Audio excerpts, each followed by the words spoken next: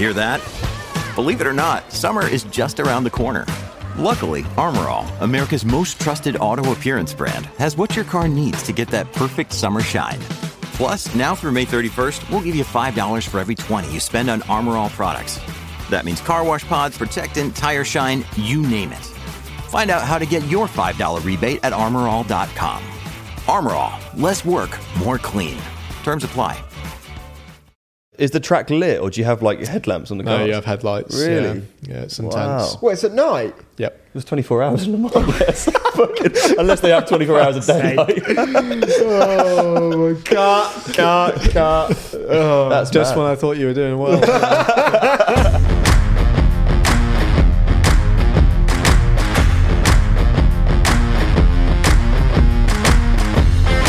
Hello and welcome back to another episode of the Pit Stop Podcast. It's going to be another great episode, Jake. We've got a special guest. We are joined by no other than Jack Aitken. Put your hands together.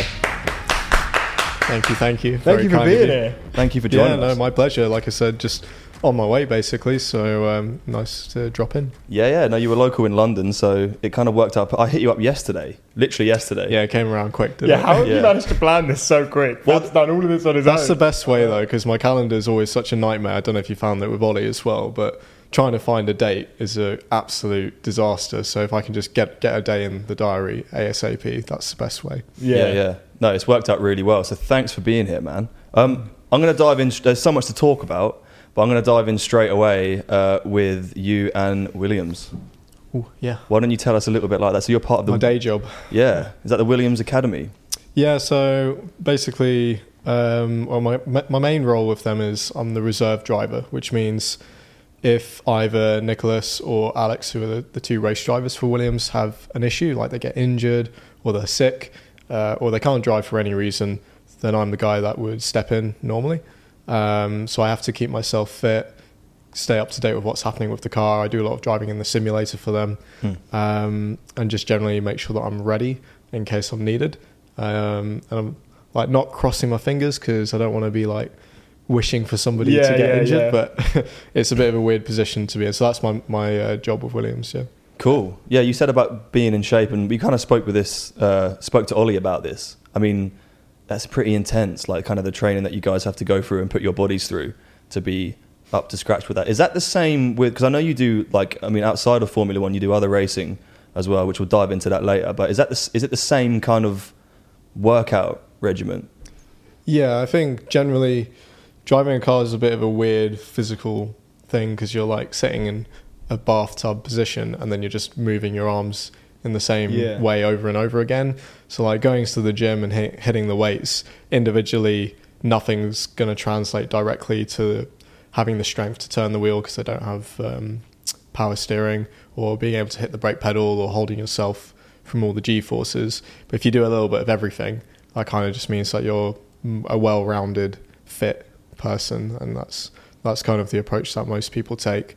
So I do a bit in the gym, I do a bit of cardio like running and cycling, I do a bit of anything really, rock climbing, swimming. Sick. Just try and keep it as varied as possible because it means I don't get bored as well, because it's not a lot of fun a lot of the time. Yeah, imagine. This episode goes out on Thursday next week, so we got the Miami Grand Prix coming up this weekend. Does that mean you're on complete standby, like right now? Could you be called out? Technically I am, yeah. It's it's a difficult one because the races that are further away, like Miami, they, unless the call up comes quite early in the day, so like now-ish, like midweek. Imagine your phone goes now. Right now.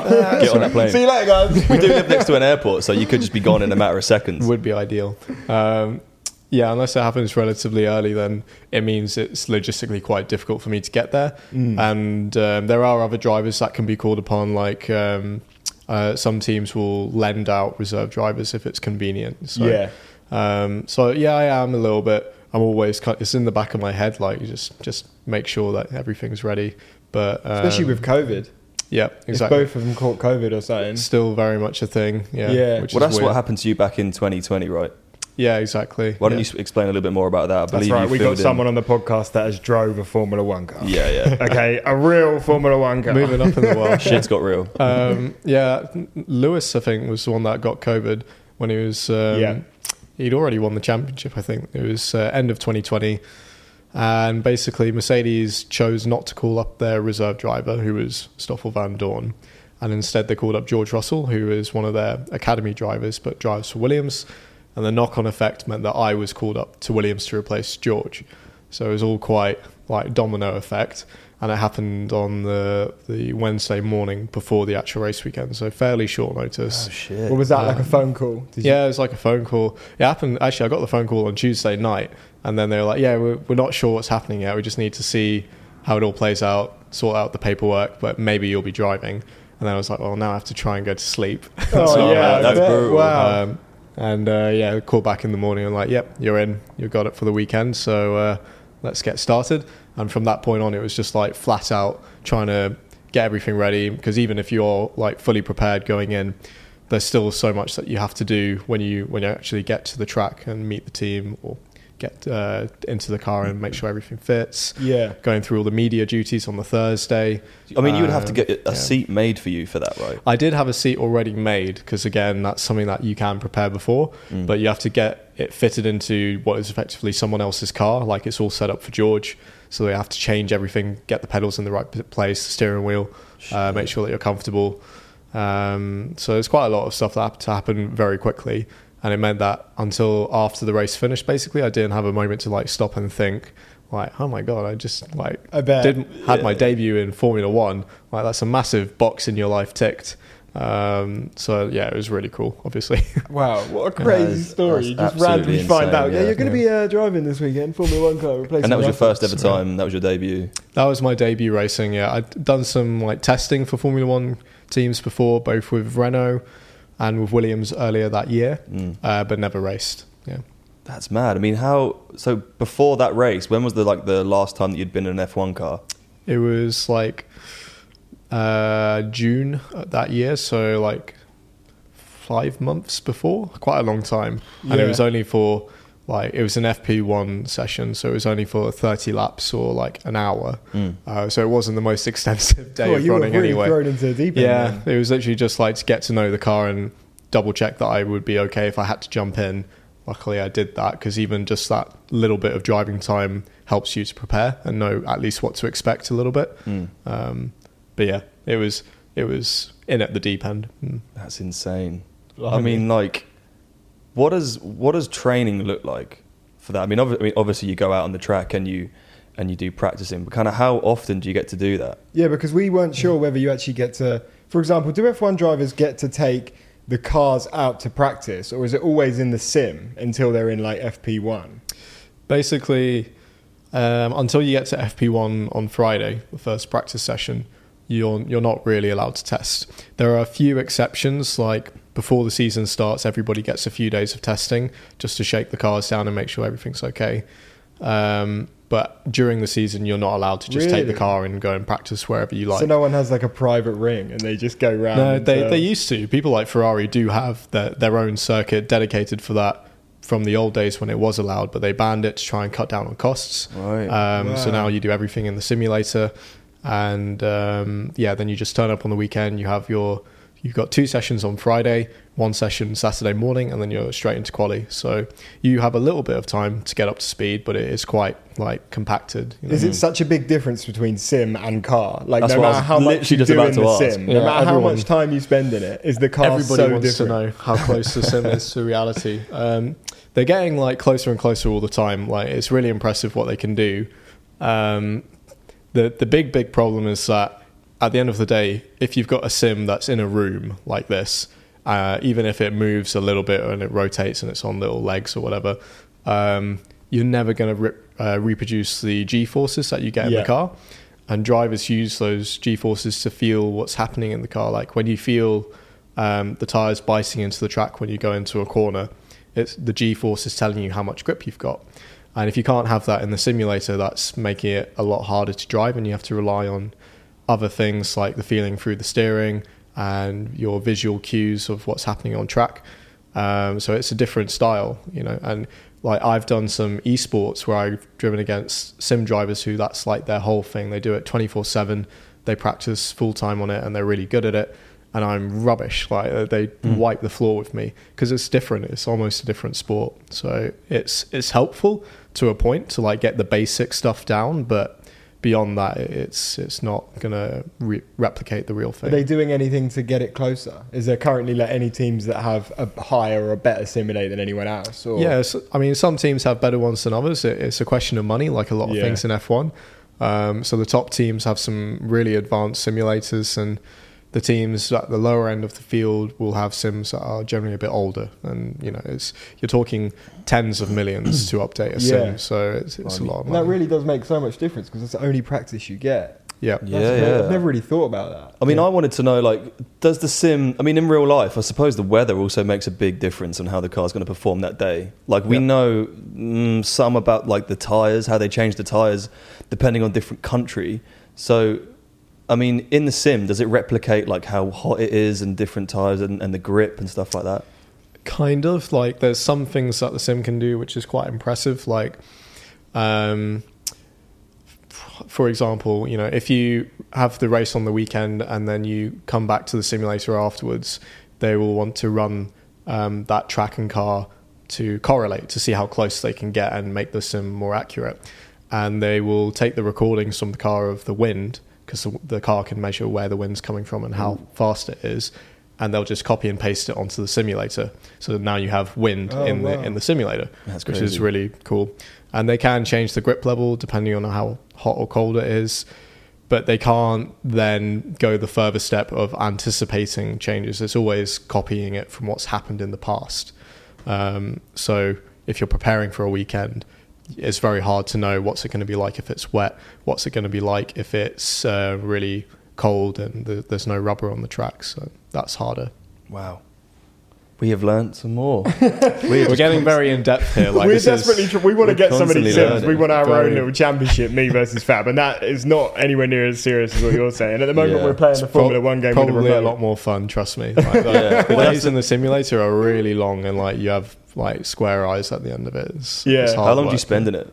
You start from 9 and you go till pretty much. Well, some teams will run until 5 o'clock and they'll finish and like have a good work-life balance, and others will run into the evening. And what? That's so brutal, long, man. I could not picture like spending like all my time off in a sim for that moment, and then you just go in a real car, like, and constantly doing it. But you must obviously love what you do. So. I mean, yeah, I love it, but like the simulator stuff is hard because it's not racing. At the end of the day, it's like driving again and again by yourself in a dark room, and like I can't do a lot of days like that. If I do 1 or 2 days in a row driving the simulator, I'm sick of it. So I do a little bit before every event, but keep it to a minimum. Nice, man. That's really cool. So what other like racing do you do apart from F1? I know you do other stuff. IndyCar, innit? I've done a little bit, Le Mans now. Le Mans, yeah. GP3. Basically, look at me, I'm firing off everything now. That's really I've good. been Really on good Google. I've got a lot going on this year. So I did the IndyCar test at the end of last year, which was really cool. The American style of racing is kind of a bit more relaxed feel in the paddock. Like F1's very serious and very intense, and in America they're much more like friendly, I would say, with one another. Like between teams and drivers, generally they all get on pretty well. It's quite a close community, so that's cool. And the tracks are a bit more old school as well. But this year I'm doing a lot of endurance racing. So it's racing in like GT cars. So I race a Lamborghini GT3, which is sick. It's always cool to be able to say I race a Lamborghini. That's sick. So sick, Makes man. a good noise as well, V10. And then I'm also doing some racing in a LMP2, which is a prototype car, which is what I'm going to race at Le Mans. So that's going to be my first time doing that. It's like one of the biggest races you can do. It's been on my bucket list for ages. First time this year. Sick, Yeah, man. it's That's just so over a good. month now from that.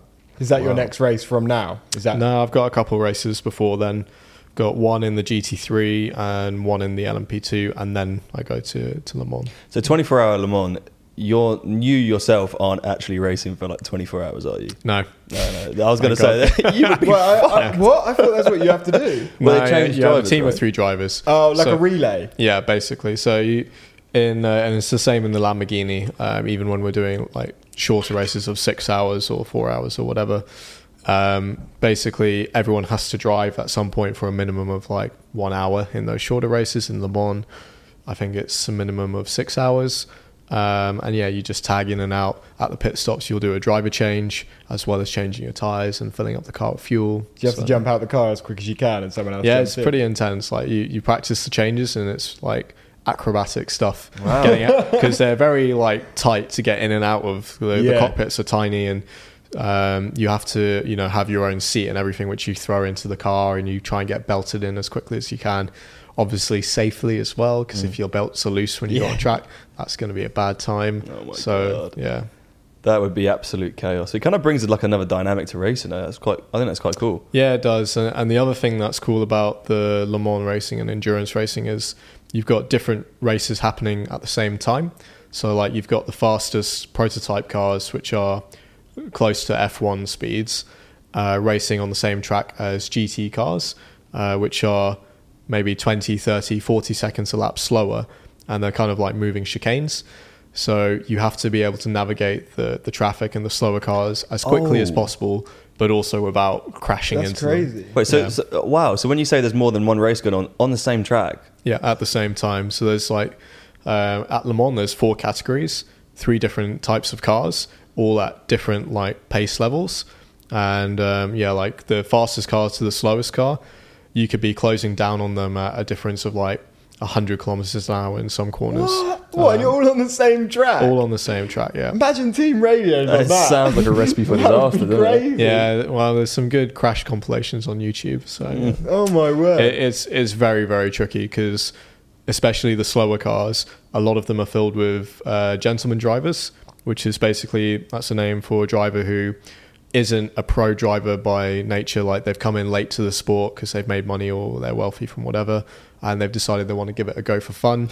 And so you're saying that me and Jake maybe could have a chance at... You can. We've just got to make a shit ton of money. And we can go to Le Mans. If you've got a spare million, yeah. Where is it? Is it France? Yeah, France. Yeah. And it's soon? It's in 1 month, yeah. I could try and get a loan. How well's the podcast doing? We need a few more listeners, I think. Insert some ads in there, yeah. Yeah, adverts everywhere because we're going to Le Mans. That's crazy. We've always wanted to race some cars. Like, just get out on a track and do You like done some karting and stuff like that? Or? I've karted before, but only Loosely. ever as like parties or getting groups together. Never. That's how I got into it when I was a kid. So yeah. Let's dive into that a bit more. I mean, when did you start karting, or when did you like first find your interest in like motorsports? Is it in your family already, or? Yeah, it's in my family. I mean, my family weren't into racing as such. Like, we were more just into cars. So when I was a kid, we watched F1 on Sundays and Top Gear as well. Yeah, that was like the ritual, and like never missed a race or an episode. And yeah, like I say, I went to these karting parties with other kids, and I really liked it. So I kept asking my parents to do more, and eventually I got my own car, my brother as well, who's a couple of years younger than me. So it became like a weekend hobby for all of us to go and do it at our local track, and just got like steadily more serious from there. I was 7 years old when I started. Wow. Really young, but most people are, Yeah. It's the nature of sport, isn't it? Like the younger you start, the more. I think we've missed our cue. I think we've absolutely blown it, man. We've absolutely blown it. Well, they haven't said that. Seeing what we're like on Ollie Sim, I don't think we're cut out. Yeah, for it, one lap and I was pissing with sweat. That thing is hard work. You have to really push the brake. Yeah. And like, I don't know why, but for some reason I imagine driving it would be just like driving a normal car, like a wheel. And then, but when you're driving, you're braking at that, you're like, I thought I was going to brake a sim. Yeah. Because we had headphones on, I couldn't hear any of you. Like, I was worried someone was saying, like, you're going to brake it because I'm fully pushing the brake. Well, the main thing that I noticed was that, I mean, obviously you guys don't have any like ABS traction or anything like that. And when we play that game, like we have obviously the aids on, or the assists on, or whatever you want to call them. Everything. But when we've like taken them off, like we come out of a corner and we're just sliding out straight away. Yeah. Like, what's the lowdown on like? I mean, do you have to like feather the throttle? Or It's just give us a run? that's. I mean, you'd probably find it easier if you were doing it in real life. Like, it's so hard to get the feelings of when the tire is starting to break traction. Yeah. Like, you'll see, people like Ollie and me who've been doing it for years and years. We can feel a lot more detail than you guys, because you don't know what to look for. Like, it's the tiniest things, like you feel the rear start to slide and the steering starting to change because it's going out of line.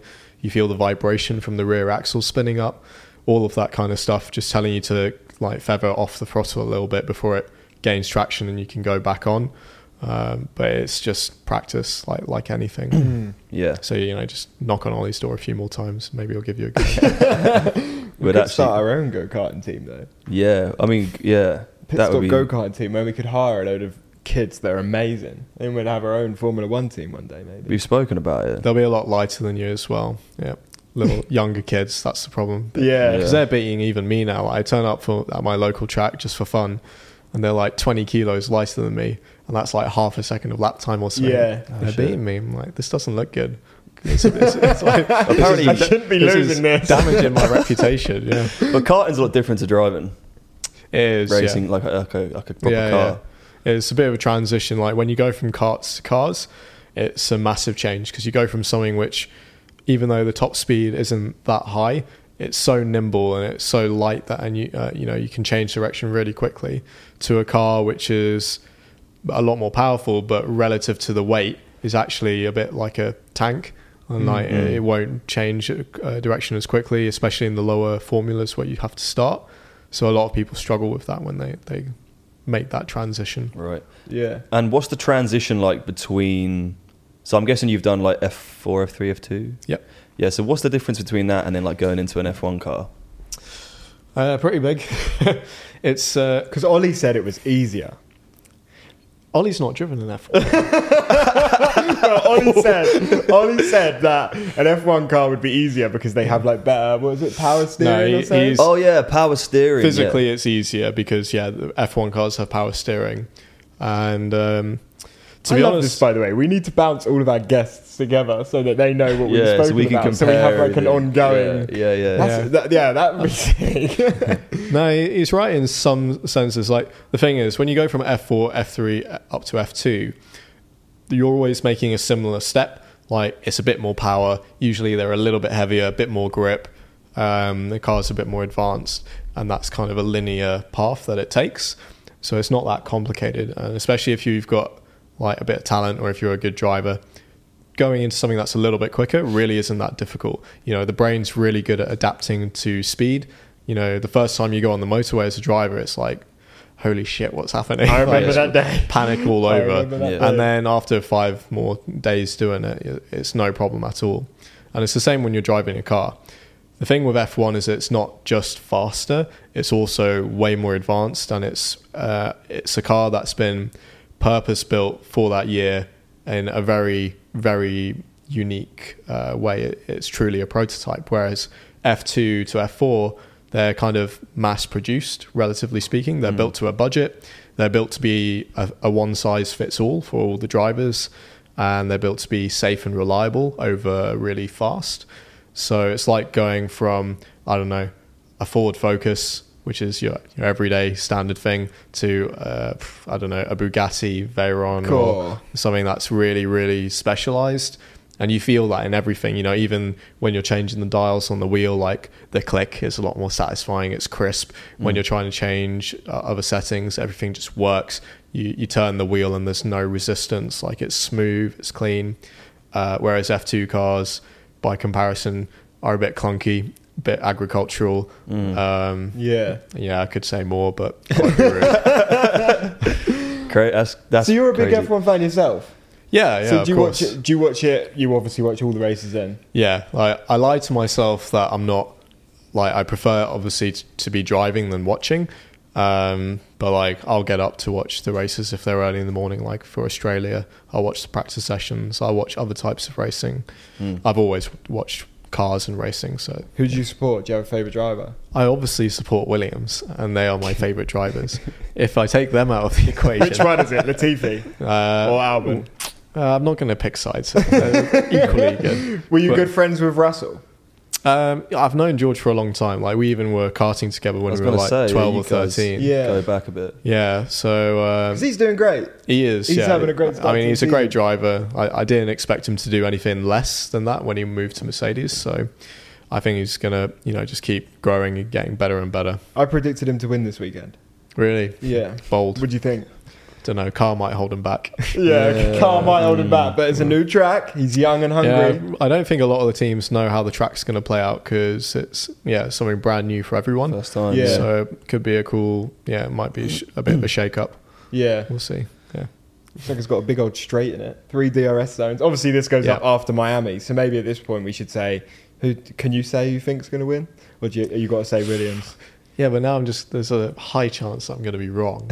You could give that's the fun of it. That's the fun of it. I reckon Russell. it'll be Verstappen. Yeah, did you? Nice. Yeah. You got him second. Yeah, I said Verstappen first, Leclerc second, Lando third, because Lando's been doing good, man. Yeah, he's been on form. McLaren as well. Yeah. I want to see Daniel back up there as Yeah. well. I'd love I'm to a see big Daniel fan, Yeah, actually. yeah. That's who I would say if I was not connected to, if I was taking Williams out of the equation. Yeah, because he's a super nice guy. It's like a lot of people, you look on the TV and like, I wonder if they're just playing up a bit for camera or whatever, but he is genuinely as he looks on TV in real life as well, which is pretty That's cool. the thing, the drivers in person, right? So we only know what we see and Drive Survive.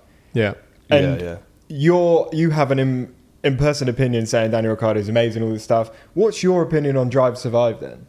Do you Mixed. like it? Yeah, I was a really big fan when it first came out, like the first season and even season 2, because I was like, no one's done this for F1 before, where they actually go into the sport behind the scenes, show people what's happening in the teams and all the rivalries, all the stories, and that's what makes it so much more attractive. And it brought in a huge fan base that's a lot younger, because before then, most people watching F1 were like, there's nothing wrong with that, but they were middle-aged men, admittedly or they even were. older. They were. Yeah, and that was not ideal. So it's cool to see a lot of a younger fan base. I will say the last couple of seasons, I haven't really watched them because I watched the first couple of episodes and I'm like, because I know what happens in the paddock, and I see how they portray it, and it's like they are sometimes making stories a bit more out of... That's what we've heard a lot, man. Yeah, just embellishing things a bit too much, or even sometimes misplacing footage over team radio and stuff like that to, change the context. And for me, that's going a bit too far. But it's still bringing in more and more people who are, they're coming up to me and saying, I never watched F1 before, but I've watched Drive to Survive and it was amazing. And now I'm going to watch the racing. So, literally. Yeah, it's like a double-edged sword, I isn't feel it? like the idea they've got, and with the amount that does happen, realistically, they could easily get away with not having to, change things around. I get why they do it from a production point of view, obviously, like for clips, and it's all of the music and build-up and conversations. But I do think for the next season, I'll be surprised if they have like anything fake or edited, because they've had such a backlash from the biggest season like really ever, like recently, that was huge. Well, Verstappen didn't even want to be in it, did he? This last season. Yeah, and that's the reason why he said he just doesn't want to. I think he doesn't want to be in a position where they're portraying him to be something he's not, or having rivalries with people that he's actually quite friendly with and all of that stuff. So I liked it in the early seasons when it was like following Haas and like following, what was it? It was like, it wasn't following the main teams, was it? Because I don't think they had the access. I like that in a way. I think the first 2 seasons, Ferrari, Mercedes and Red Bull all said that they weren't going to do it. So it was all focused on like the midfield battles, which was actually pretty cool. It was cool because you found out stuff about them which you probably wasn't reported on before. Yeah, because you see so much of the top teams anyway. It's nice to see what's going on at the bottom end. Yeah. Well, let's hope the new season comes out this season and it's just real and it's realistic. Hopefully we have a lot of battles. Keep it real. It is a great show. I love it. I mean, we wouldn't be here without it, and I'm sure there's millions of other people that think the same. But it is good that everyone kind of is on the same playing field. Like, we don't need fake rivalries. Like, no, exactly. For me, I think aside of the rivalries, it was nice to like, because when you watch F1 on the TV, I mean, all you see is kind of the race. You see a bit of the pre-race stuff, but it's nice to like get an insight into like the people. Do you know what I mean? The people, the drivers more. So, no, exactly. And like I've seen that kind of documentary or series done for other sports, like I don't know. Like, they started in football. Did you see that? Yeah, football. but even before Netflix were doing it, a lot of American sports do it really well, whether it was the NFL or motocross or whatever. No. Yeah, and I think it's like you say, people are interested in the stories, aren't they? It's one thing seeing the race happen on TV, but then knowing the emotions that go into it for a team or the struggles that they're having, it adds another layer, which is really good. I mean, it's so serious on TV, but obviously you guys have a bit of banter, I'm sure.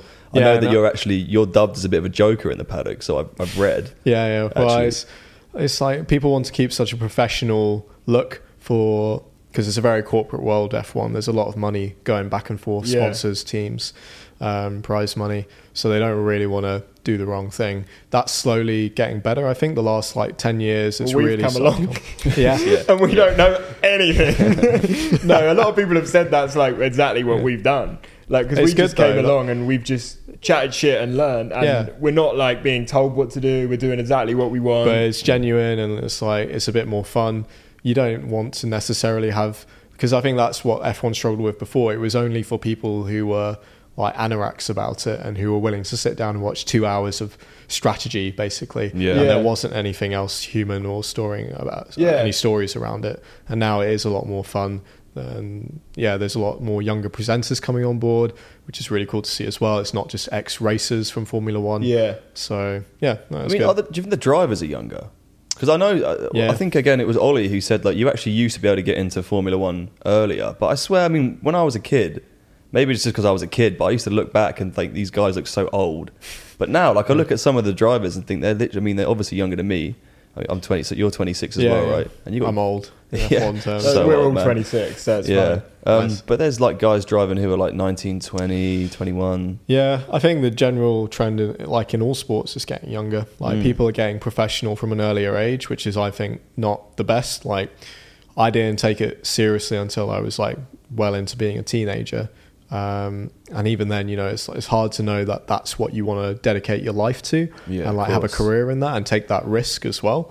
And I've seen Verstappen, Leclerc, Norris, they're all good examples that basically from when they started karting at 5 or 6 even, they were this is what I'm going to do, or their parents were this is what you're going to do. Pushed into it. Have you always been, this is what I'm going to do, or has there ever been a point in your life where you wanted to do something else or have tried something else? I think for me, I grew into it because when I started racing, it was just as a kid who this was something that I was good at because I was very scrawny and small and light, so I had an advantage there, and being scrawny doesn't help you in a lot of other sports. So that was what I gravitated to. But I didn't decide that's what I want to do and I want to try and have a career out of it until I was 16 or 17. Wow. So that's a lot. That's nearly 10 years of me just racing because I enjoyed it and I was relatively good at it.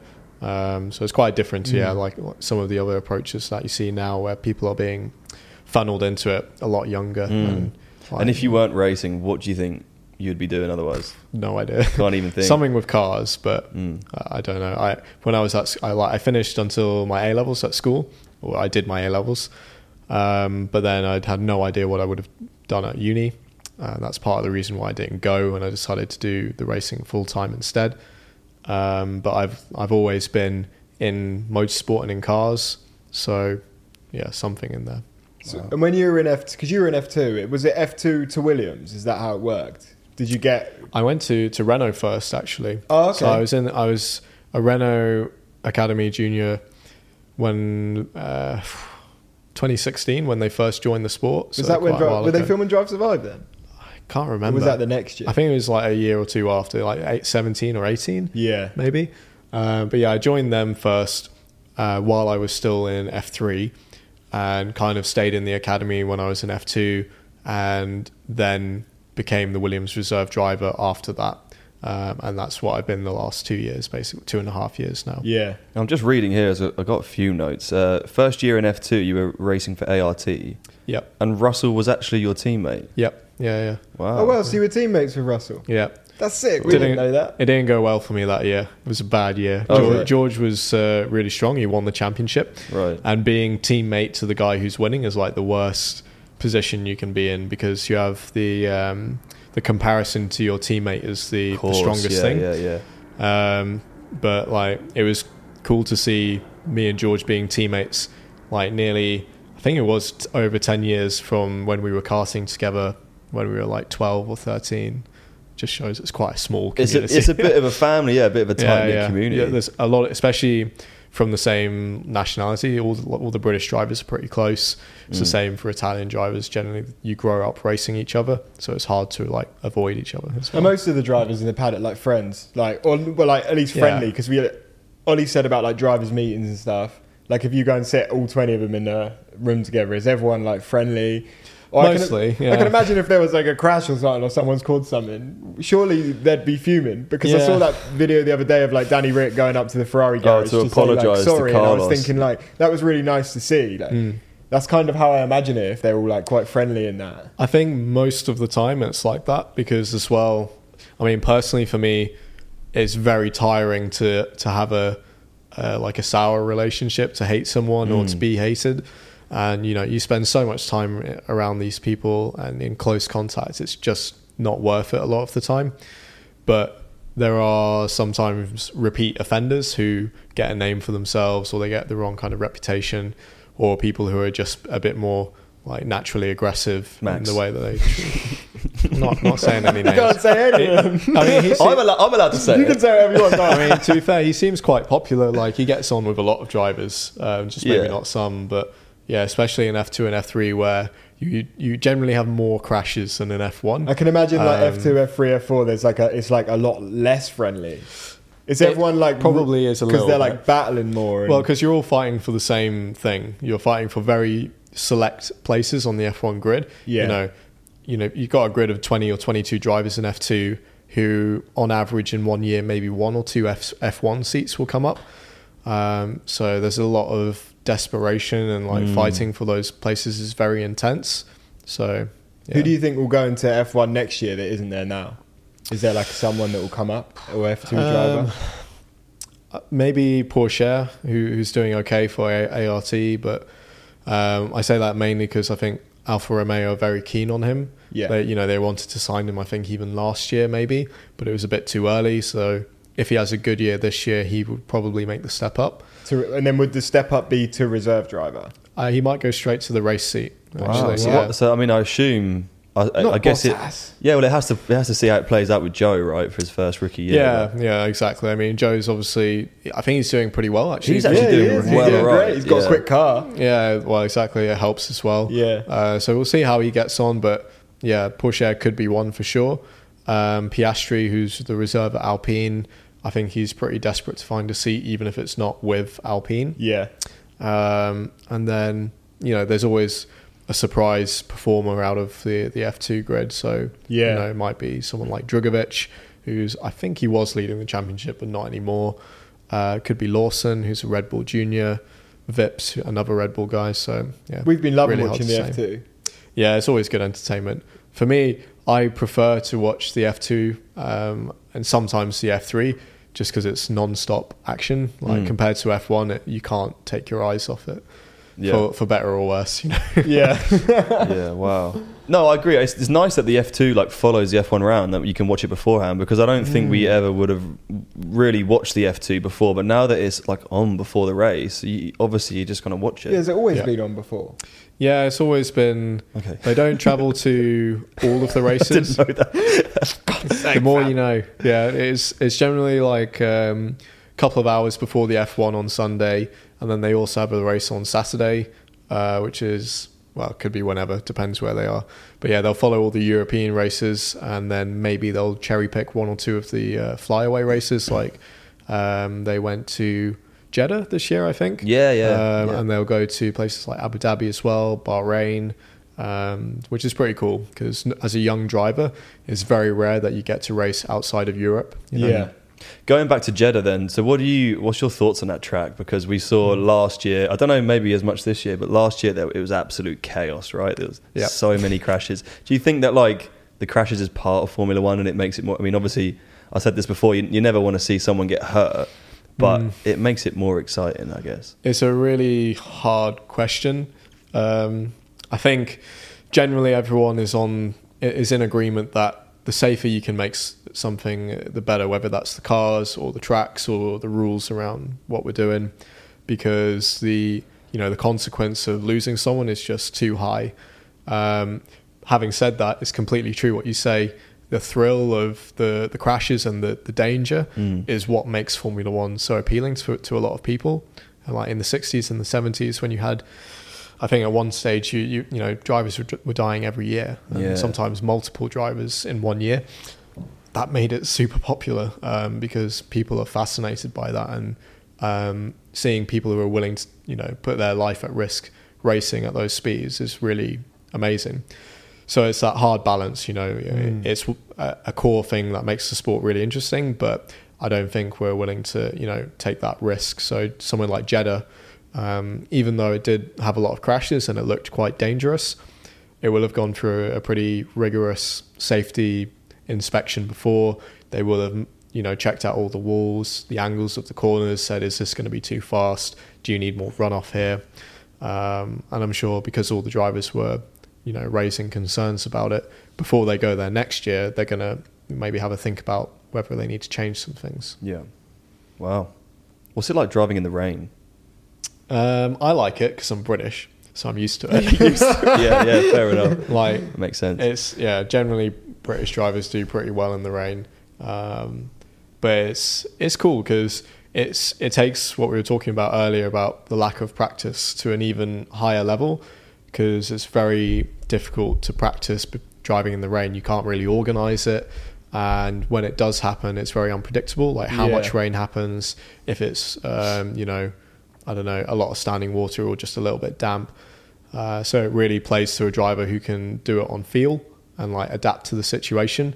And it was like that in Imola. Quite chaotic. When we were out in Imola, like it was just crazy. Like it was so wet, and then it would suddenly stop, and then there'd be a massive cloud, and then it would absolutely piss with rain. Imola was like, that was our first ever Grand Prix we went to, was Imola. Yeah, and the sprint was dry, wasn't it? The sprint was dry. The sprint was dry, I think, but the race was we can't even remember. I can't remember. I think it was a dry line at one stage. I remember watching the F2 and it was chaos because it was a little bit damp offline. Yeah, it's so easy to make a mistake in those conditions. Like you go half a meter wide and you're going to be in the wall because suddenly you're on the wet part of the track. Yeah, which is, I like it. It's pretty cool, but cool, man. Not everyone does. So you got your next race coming up is that in a couple of weeks? Yeah, a couple of weeks. So this is actually like a luxurious amount of time that I've got at home. Normally it's every week or every other week, but I'm home for a little bit and then I'm in Imola actually. Oh, nice. I'm driving the LMP2 there for a 4-hour race. Yeah. Oh wow! And is that you for 4 hours? No, again. No, sharing the car. Yeah, it's not. It's pretty. Like, imagine you coming out of that car after a 4-hour race, dripping with sweat, like probably can't even walk. I mean, at Le Mans you can do 4-hour stints in extreme circumstances.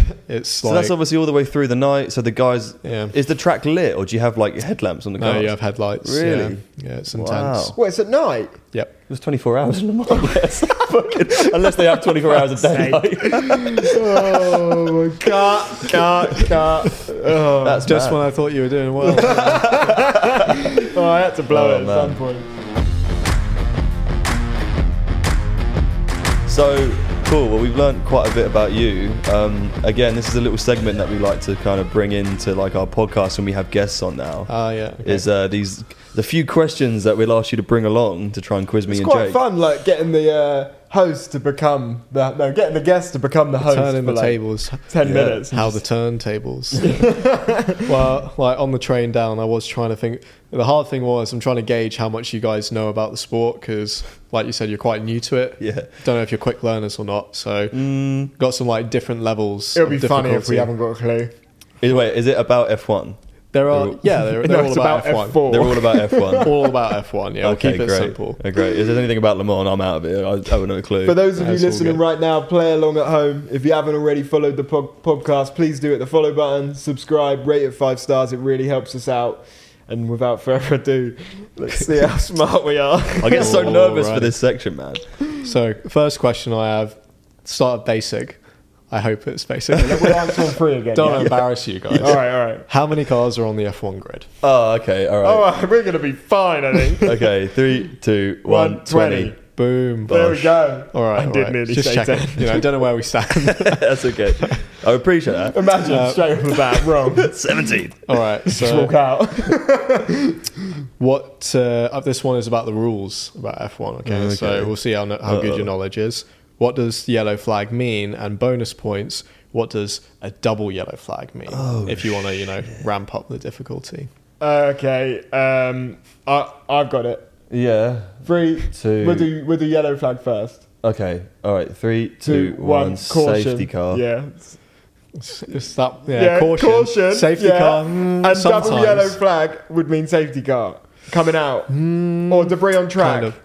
Yeah, close. So basically... Oh, nice. Yeah, he's doing pretty well. Caution. So your single yellow flag just generally means caution. There's an accident ahead. So the safety car doesn't come out? Not necessarily. Yeah, right. Not straight away. And a double yellow flag means there is an obstruction on track. Could be debris, could be a car, could be a person. So you have to be ready to stop, or if in the worst case scenario. And then usually, a safety car would come out at that stage. But it doesn't always happen. Well, I'll take that. That's not so bad. Yeah, that's pretty good. I'll tell you who does need to swap, like Le Mans 24 hours, and people standing there waving them flags. Oh my God. Do you never stand and watch that? Generally, one of their arms I think is they like do. 3 times I'm pretty size. sure they couldn't be standing there all night because there's a lot of accidents. Yeah, and they have like 10 flags, I swear. There's so many different colour flags. Yeah. All right. We should get a job doing that, Fab. I've got another question for you. This one is about records in Formula One. So it's testing a little bit of history, but not going back too far. Okay. Right? So Hamilton holds the record for the most wins in Formula One, which he broke, I think, like 3 years ago. Yeah. Don't know. Before it was Hamilton who held the record. Yeah, I got And this. bonus, if you can get the number of wins it was before Hamilton got it. Yeah, That's quite difficult. All right. Okay. Go for the guy first. I can give you a multiple choice for the second part. Do the first one. I feel like I have the reckon second we go part. with the second part. Without I multiple feel like I choice. have it. Yeah, and I know Hamilton All right. as well. Okay. All right, so first one, 3, 2, 1, Schumacher. Boom. Yeah, got it. And the second part, 3, 2, 1, 67. Oh, we got two different answers. 67 and 78. 78, yeah. You were closer. Oh! It was 91. Because Hamilton's 103. I should have known 103. that it was more. Yeah, he only broke it recently. It might not even be 3 years ago, but Wow. but not bad. Thank you, man. It's not bad at all. We're not going to get We're exact actually doing numbers. all right. Are Do you know what? The No. only reason we know this because when we first started Pit Stop, we just started putting up stats. Yeah, like graphics. So like, Oh, really? it's almost ingrained in our head. When we started the That's page cool. originally, before it was a podcast, it was like a graphics. We were just making graphic stats, and everyone thought these guys know everything. And then out of nowhere, we pump our face on it, and we're like, we don't know anything. It's called Google. It was all Google. We lived on Wikipedia. Pretty much. All right, and then this one, it's like again, you can get multiple points for it if you get it right. Oh, brilliant. So the team that I started with in Formula One was Renault, which is now called Alpine. And this is a team that's been known to change their name and their ownership over the years, but always in the same factory and in the same location in Enstone. So they're kind of affectionately known as Team Enstone. So now they're called Alpine. How many teams back can you name to their original team, which was in the early 1990s? And the original team was Renault. No. Oh, shit. It's going to be a long one. Okay. So, obviously, they're Alpine now. I'm not going to lie. I couldn't have even told you that Renault was Alpine. Really? I thought they were. Well, they're using a Renault engine, right? Yeah. Yeah, yeah. I thought Renault was I still didn't know they Racing used to be Point. Renault. It was Racing Point Aston Martin. Well, that's one of them. No. No, it's not. Racing Point became Force Aston India. Martin, didn't it? The Racing Point used to be Force India, but that's a different team to this one. Lotus. Yes. That's Yes, let's go, Fab. Come on, Yeah. keep going. I haven't got any idea. Red Bull used to have a Renault engine, no? Yeah. Yeah, but a different team. AlphaTauri? Sorry? AlphaTauri? No. Toro Rosso? No. I'm just shouting at that shit now. I actually don't know. Ford. It's quite a hard question. I'll give you a clue. Before they were Lotus, they were one of the teams that No, not Fiat. they have been again. They've been one team twice. If that makes sense. The Alright. same owner has had them twice, and you know one of them. Come on, Fab. Well, one of them's on the grid already, no. Aston Martin. We've just mentioned one of them, but it was the team that Fernando Alonso won his world championships with back in the mid 2000s. You love Fernando Alonso, Fab. You love him. We've had a similar question before. McLaren? Oh my Mercedes? God, people are going to be listening going, oh my God, these guys are so stupid. This is just, it shows how much more joy you have to learn about Yeah, I know, Formula so One. much. Well, we got There's a Lotus. whole world out there. It was so I'll give you the rundown. So they're Alpine now. They were Renault when I joined them, which was like 5 years ago. Then they were Lotus, which you got. Then they were Renault before that, actually, which was when Alonso was with them. BMW. No. Shit. Good effort. Yeah, but they started out as they were Haas. Benetton back in the day. Peloton. No, Benetton. Benetton. Yeah. Oh, yeah. Which was Brawn. Schumacher used to drive. Yeah, Braun was with them, exactly. Yeah, Braun GP. Oh, you knew that. Jenson Button world um, title 2013. And right before the first team who bought them was Tolman. So Tolman. that's going a long way back. Wow, I didn't though. even know they were a team. Never That even was heard quite of a them. hard question. So That was really hard. Yeah. Kudos for getting the ones that you got. That was a really good end one, though. I'll take that. I feel like I ramped it up quite quickly from the first question. Oh, yeah. Like, that was Yeah, maybe no. a bit steep. Yeah, It did go from the easiest to something we're shallow never into the going to know. deep But we did well. Yeah, but you got a solid amount of points. It's all good. Awesome. Whoa, dude, Jack, thanks for coming on. Yeah, It's thanks been for having me. Amazing. It's a pleasure. We have something to give you as well. Oh wow, Yeah. We give okay. all of our drivers a gift. Little gift. Really? Yeah, bring it out. It's made the trip worthwhile already. Yeah. Got my tube fare back in gifts. It's a you're a pet driver. lizard. Yeah, Because you're a driver, you get the same hoodie that I've got. Because I'm a driver as well. obviously. I just drive on the sim actually. Look at that. Some that is a pit some stop quality hoodie. merch to Your walk away very with. own pit stop hoodie. And the mission is Thank to you, wear it guys. to as many places as you can. Yeah, couple requirements. If you're ever on TV, that has to come out straight away. But Get So, rid of that Williams stuff. I'll probably and be put that able to on. wear this for 1 or 2 races, but then it's going to disappear because my girlfriend's going to steal it. So Oh. yeah, Fair enough. losses. What Oh, can you well. do? Well, you guys can share it. Yeah, well, yeah. We'll see. Yeah, Jack, thank you very much for coming on. Really Yeah. appreciate it. For those of you listening, hit the follow button if you haven't already. There'll be a new episode on Monday. Thank you very much for being here. Rate the podcast 5 stars, and we'll see you guys soon. Bye. Bye.